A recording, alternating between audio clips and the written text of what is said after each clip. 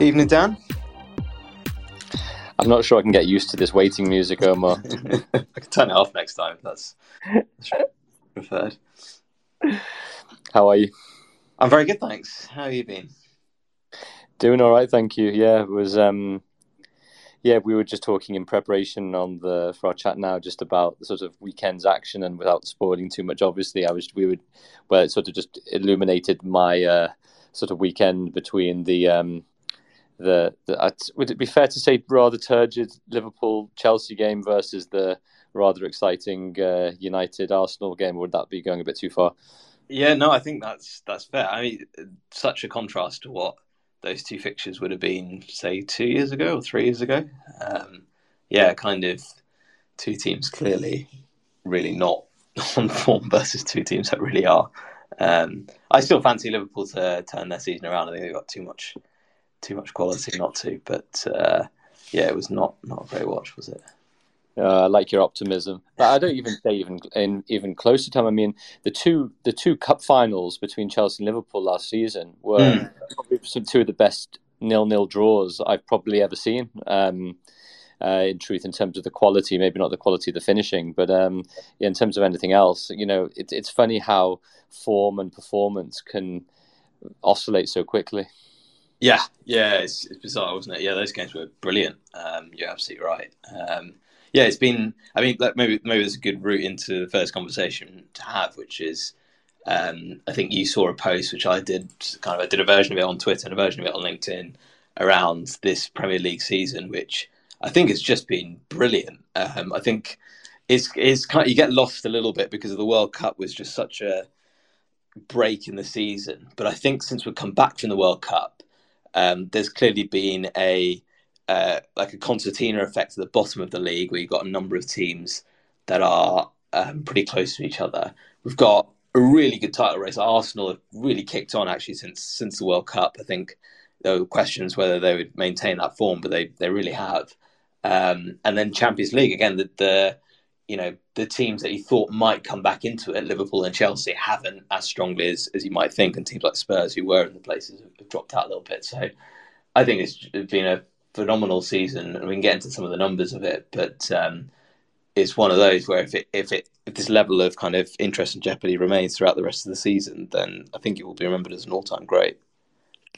No, I think that's exactly right. It feels, I get the sense that it's a just much more unpredictable season. Even maybe they're outliers in themselves, like how well Fulham, for example, for a lot of yesterday played against Spurs, and how well they've played generally this season, and how well they're generally doing in the league. And when I saw your LinkedIn post, and then I just read it a few times, I think it would be fascinating, because you guys at 21st Group call it. I think you've got it your league projection model, and it's sort of on the basis of assessing probabilities of each team achieving their goals. And it would be great maybe just to run through some of those numbers. Obviously, they've been slightly updated from the weekend, but effectively, is it that almost everybody has something very important to play for, which I guess you'd expect sometimes goes without saying in any league. But like I guess we've talked about previously, that doesn't actually mean that the jeopardy or the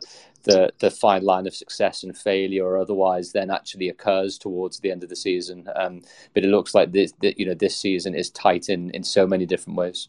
Yeah. So, I mean, to give a bit of context, at the moment, as it stands in our model, there are 4 teams which have greater than 90% certainty over like the main outcome of their season. And so I'll give a bit of context to that. So Brentford at the moment obviously won't win the league.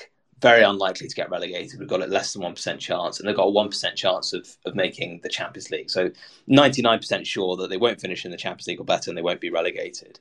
Aston Villa, very similar position, almost certainly won't be relegated, and almost certainly won't make the Champions League. And Fulham are the third team in that boat. And we've actually got Crystal Palace as the fourth team in that boat, where we've got them 5% to be relegated. So they're 95% sure, Palace, that they won't have a kind of big, you call it a cliff edge, right? The cliff edge to the Champions League and cliff edge down to the Championship in terms of relegation. There are 4 teams that have that kind of high degree of certainty that they won't have a cliff edge this season. everyone else has at least a 10% chance of either being relegated, making the top four, or in the case of Arsenal, Man City obviously winning the league, not winning the league, which is 52% to Arsenal, 47% to Man City in our model. Obviously, that 1% distributed amongst mostly Man United. So that kind of gives you a sense of the uncertainty that exists this season, which is huge. Like, most teams don't really have a good sense of where they'll finish. And if I look at some other competitions, so I look at Germany, there's what we got. I'm just looking at my laptop here. About 5 teams where that's the case. That's 5 out of 18 teams, obviously, that have a high degree of certainty about their season. In France, 1, 2, 3, 4, 5, 6, 7, 8 or so teams that have high degree of certainty about their season. I'll look at Spain as well here on my computer, and again, you've got about, just eyeballing it, 7 or 8 teams that have a high degree of certainty. And I appreciate, as you say, like, it seems odd to say that teams at this point in the season don't have anything to play for, but there are certain teams that, okay, they're far from being on the beach, but they, that you can be pretty certain about where they'll finish. Like Aston Villa this season, under Emery, you'd be pretty sure they're not going to get relegated and they're not going to finish in the top 4. And that doesn't mean that the fans have nothing to be interested in, but there's no real kind of cliff edge jeopardy about their season. And the Premier League this season is just full of it. And the teams that, even at the bottom, Bournemouth we've got as favourites, they're still only 70% favourites to be relegated. It's close to, call it a 2 in 3 chance. A 1 in 3 chance is still a pretty significant chance of not being relegated. So yeah, I just think it's been a really good season, and the consequence of the season being as it is means that every game has a lot riding on it. Everton over the weekend, I forget what they were. I might have the numbers here. Everton before the weekend, we had them at 48%. 52% for survival. We now got them below 50% for survival. Teams like, I remember the Forest Southampton game a few weeks ago when they played each other, which, in most other seasons you just wouldn't even think about a Forest Southampton game as a neutral, but it basically flipped their relegation probabilities. I think Forest going into the game were about 65% to go down, Southampton 35%, and there was about a 30% swing either way for both teams off the back of that game. For me, again, coming at it from my perspective of someone who spends days in the numbers, I think these numbers really bring to life just how entertaining the season is, and how much it is interesting as a neutral to follow all these games this year and all the consequences. Like, any given weekend, you can pick out a game and go, yeah, that's a massive game for whoever's playing in it. Can I ask one, maybe, a couple of follow-ups? And the first one I was thinking about, obviously, because as most listeners know, Liverpool is our team, and obviously, topsy-turvy season, to put it mildly, right now. And based on the model that was before this weekend, because they were the stats that you provided, that Liverpool, before the Liverpool-Chelsea game, had a 44% chance of reaching the top 4. Where do the numbers look for Liverpool? And is that confidence found in the numbers, in the underlying performance matrix, or just your general optimism that Liverpool can turn it around with a better sort of injury list, which reduces, and a few of the attacking players, come back in? Yes, there's a few of those things. So the way our model works is basically looks at how well the team has performed over, particularly this season. It does take into account performances from other seasons, because actually, 20 games is not a huge sample size, 19 games not a huge sample size to evaluate how good a team actually is. There's quite a lot of luck involved in football. So that's accounted for, and obviously Liverpool haven't performed great this season, although their goal difference isn't terrible. I think I haven't got the league table to hand, but I think it's actually better than quite a few teams. Maybe it's like 4th or 5th in the league. So the goal difference tends to be a decent indicator. And okay, that was inflated by a big win over Bournemouth, but it tends to be a reasonably reliable predictor of how well a team is going to do in the future, even more so than the points that they've won. And so if you were to very crudely rank teams by goal difference at this point in the season, that would be more correlated with how well they're going to do over the rest of the season than the actual points they've won. So Liverpool's is in a healthy spot. And also we account for kind of the quality of the squad. And as you say, they've got squad value. Got a lot of players that will be coming back into fitness second half of the season potentially, so that would play a role hopefully in their turnaround. But essentially, we've got Liverpool and Newcastle same odds to finish top four, about 40%, which might be a bit bullish on Liverpool, but as I said, I think they've got a great squad. It's not much different from previous years, and yes, players get older and so on, but this sense of them falling off a cliff doesn't happen. And we saw Liverpool in, was it 2020-21 season, where they had a similar dip in form, and then obviously finished the season really strongly to finish in the top four. So I wouldn't necessarily rule it out just yet. And I think if we turn to, unless there's anything particular else on the numbers that you'd like to consider, but I think the other thing that I really enjoyed that you wrote, again, I think on LinkedIn a couple of weeks ago, was looking and thinking about either trends or things you'd like to see for 2023 in sports, I guess more widely, but a lot of those examples can sort of fit quite nicely into the football framework more generally.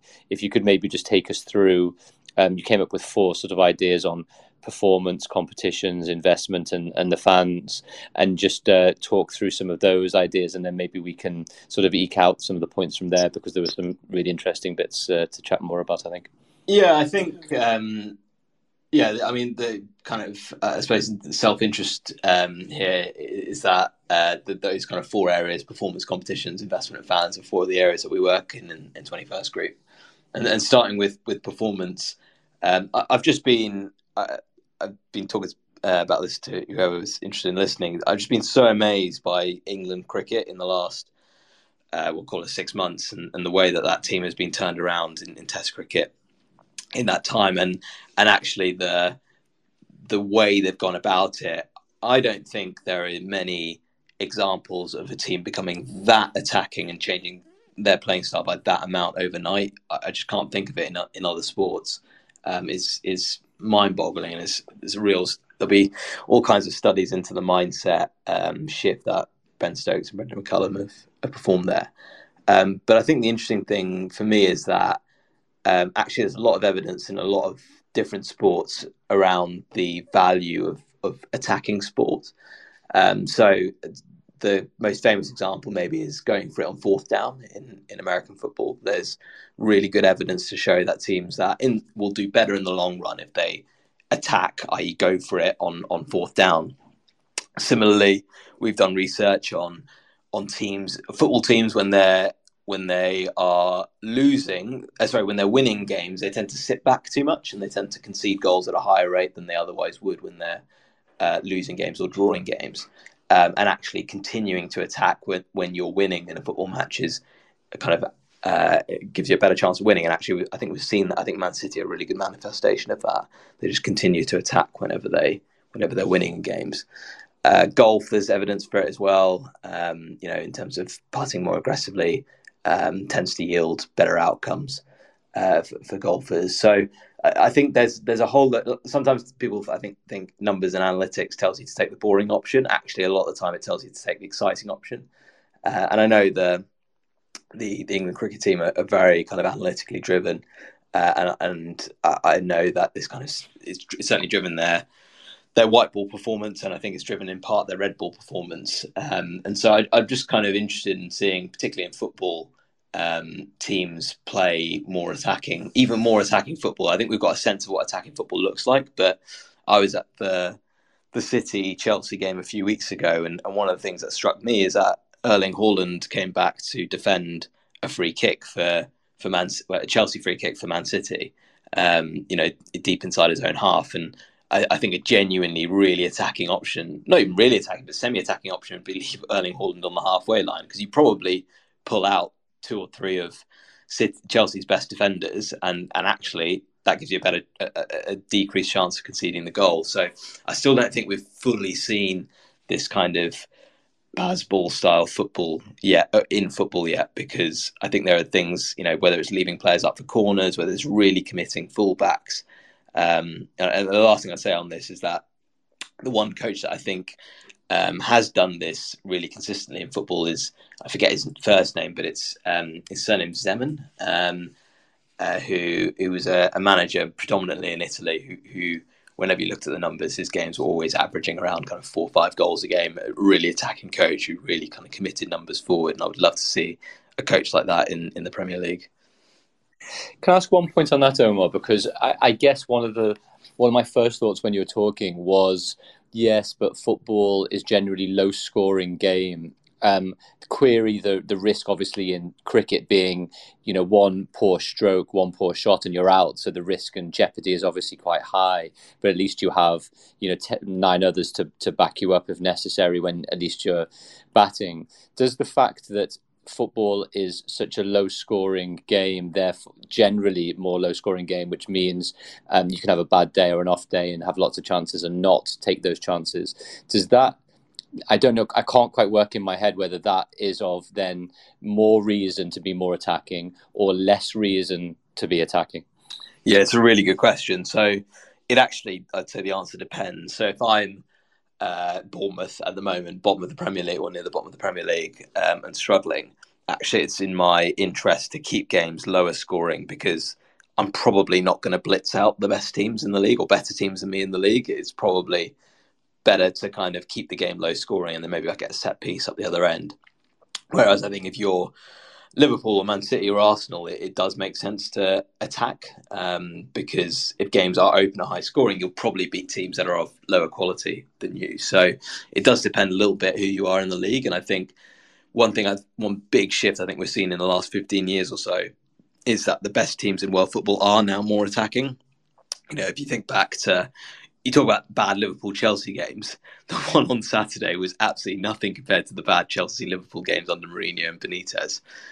So I think the game has moved on in that respect. There are more attacking, high-quality teams now in world football, and I think that's a good thing. But I guess my point is I think it could go even further. Yeah, I love that example. I mean, I think all I would say in contrast to there is that, granted, yes, we align attacking, high-scoring football with more attractive games to watch. But you have to say some of those Benitez, Mourinho, either 1-0s or Champions League semi-finals or cup matches were some of the most extraordinary dramatic games I've seen in a long time. Maybe because there was more riding on it rather than the actual game, which then made it very, tetchy. But I guess there's different ways to be able to be attracted to watch football. One of them being loads of goals and another thing being the significance of one goal. Yeah, that's a fair point, actually, because those games were incredibly tense, and I think there is merit in, some games are genuinely interesting to watch tactically. I think sometimes people say, "Oh, this is a really interesting tactical game," when actually it's just a rubbish game. But I think sometimes those games are, genuinely interesting from that perspective. But what I would say is that the Champions League quarters and semis in the last few years have been high scoring and phenomenal. If you think of like Real Madrid, Man City and Real Madrid Chelsea games last year, you think of some of the games Liverpool have been involved, even the Villarreal game last year, and many others Liverpool have been involved in that have been high scoring. So I think it's possible to have your cake and eat it now in elite European football. No, all completely agree with all of that. The second one, which if I'm being biased, I actually think is I'm not sure if biased is the right word, but I think is without doubt your best idea. I'm not sure if it was completely from you or you've plagiarized from anyone else. Not that I would accuse you for 1 second, Omar, plagiarizing anything, but I really loved this next idea on competitions. I know you've actually talked about it for a number of years now on sort of mixed formats. But I thought this was fascinating because the truth was, up until I read your pieces on this, I'd never really considered it before. Yeah, I think a lot of people think of mixed formats in the context of on the same court, so like mixed doubles or I'm trying to think of other mixed format events that don't really exist. But I think I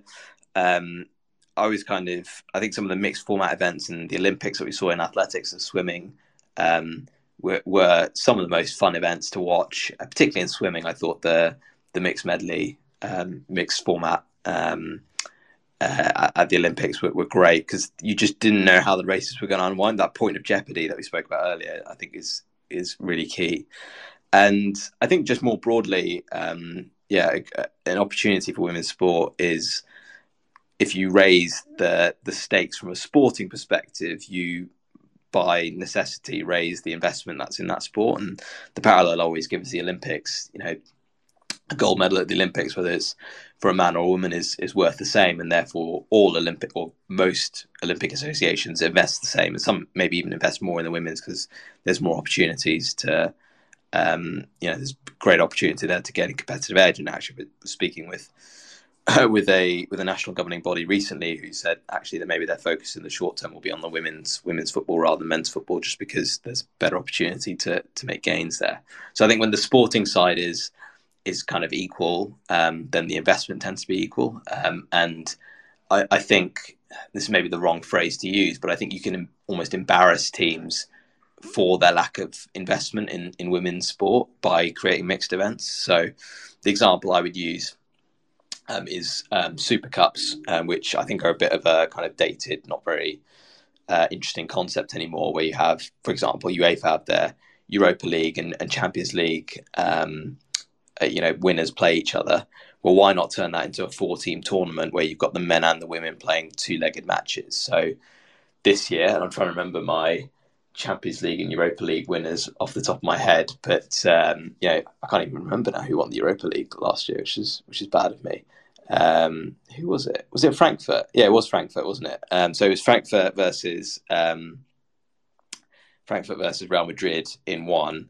And imagine in the women's you had, again, this is my error for not. I think it was it Lyon or Barcelona who won the women's? But let's say Lyon, and let's say there was a women's second competition, and I don't know, Man City won that competition. Imagine having a 4-team event where you had Lyon, Man City, Frankfurt, and Barcelona, and Real Madrid playing each other. You'd have, I don't know, Real Madrid versus Lyon men, then Real Madrid versus Lyon women, and the aggregate score of that, the winner of that goes on to a final to play the winner of the other game.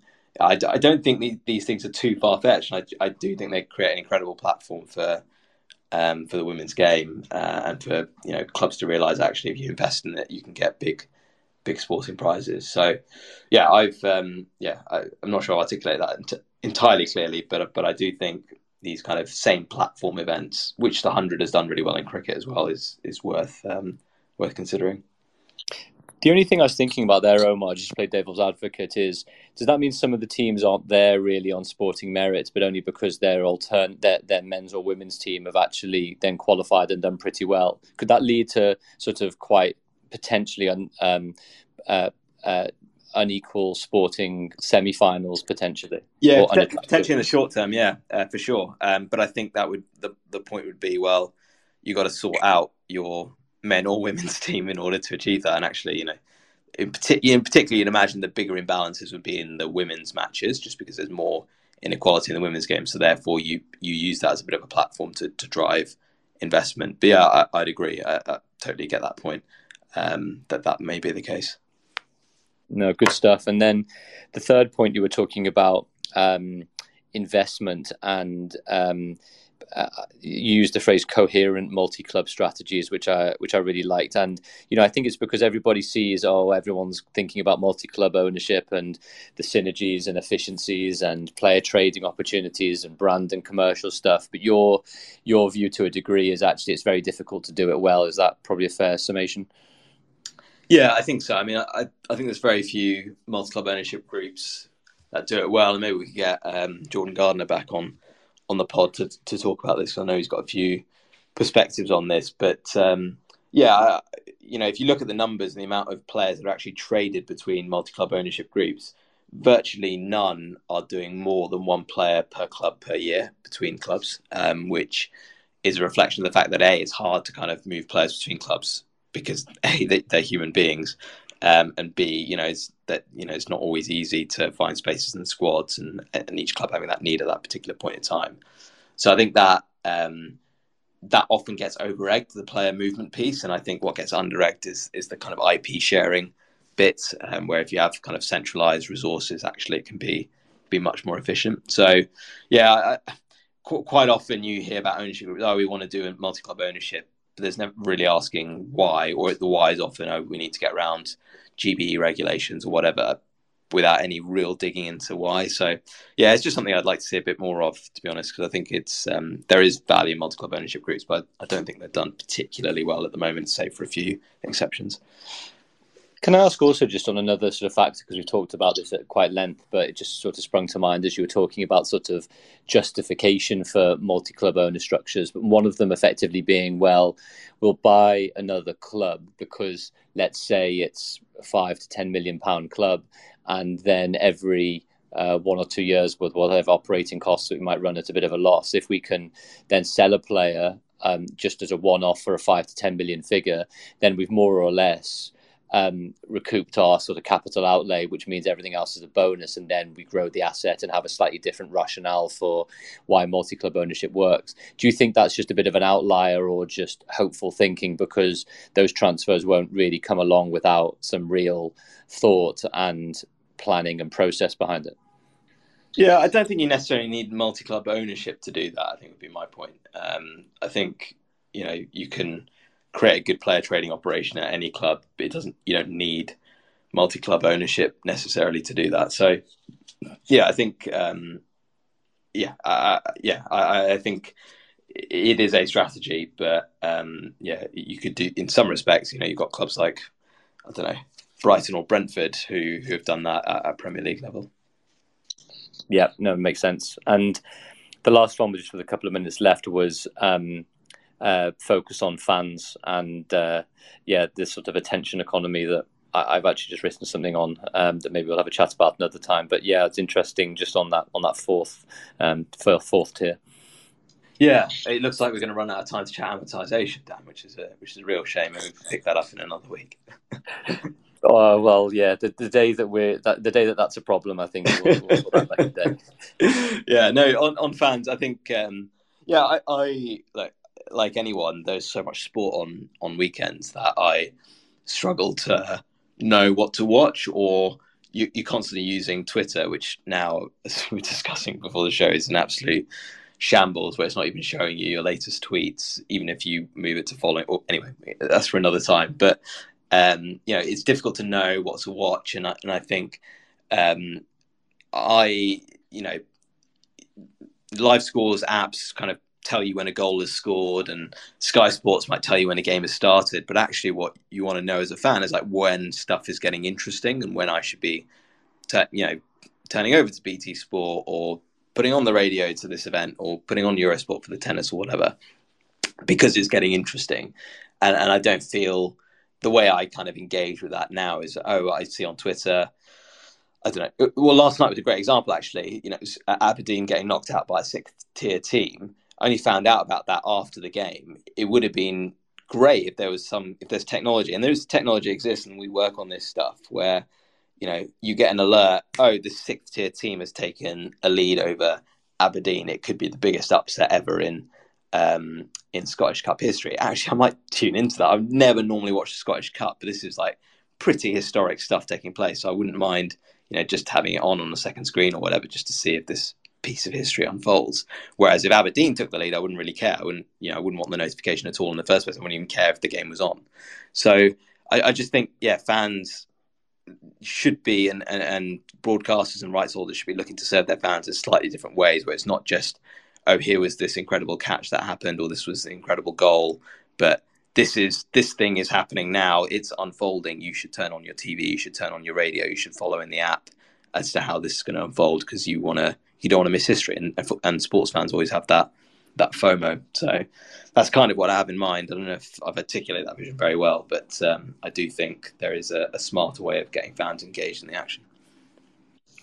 No, I think that's a really interesting one. It's almost like the way I imagined it as you were saying it was, for example, when the Olympics are on, and when you were able, I think, because it wasn't necessarily the case this time on BBC, where you could just literally channel hop to be able to watch 18 different events going on, that there was always something on one of the pages or one of the presenters saying, we're going to this event now because actually things are really unraveling and we're in this position. That was almost the way that things were filtered in the past, wasn't it? Where the editorial content effectively directed you to the thing that was the most dramatic right at that moment. But you're, I think, quite ably trying to set out actually how do we use data to potentially do that as and when based on your sport preferences generally. That's absolutely right. Yeah, like I could say to whoever the rights holder, whatever it is, I'm really interested in upsets and massive thrashings. Don't tell me about, tell me if one of those two things are happening, but don't tell me about anything else. And you're absolutely right. Yeah, there's a lot of kind of editorial push at the moment, but not much personalized, based on the fans' needs. So I think that's where it'll get to over the coming years. It's something I'd like to see develop this year. Brilliant stuff, pal.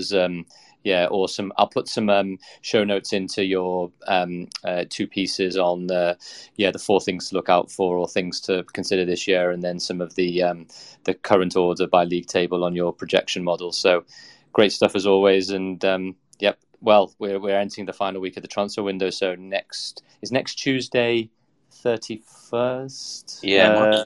Actually, yeah. We can let's see how we're all doing on transfer deadline day. But I think that might be a transfer deadline day special. Nice one. All right, we can chat amortization then. Can't wait. Cheers, Dan. Thanks, pal. Thanks for listening. You can follow me on Twitter, TikTok, and Instagram at Football Law.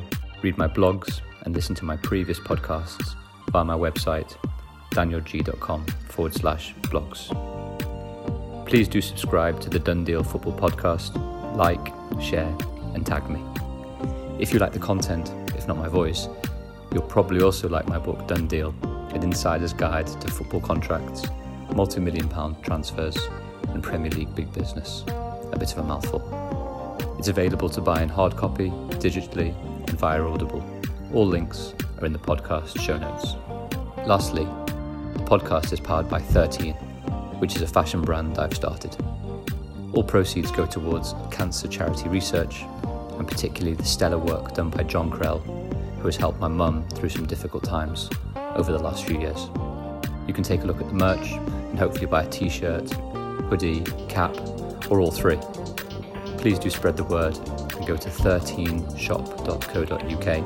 That's 13shop.co.uk. Thanks for listening.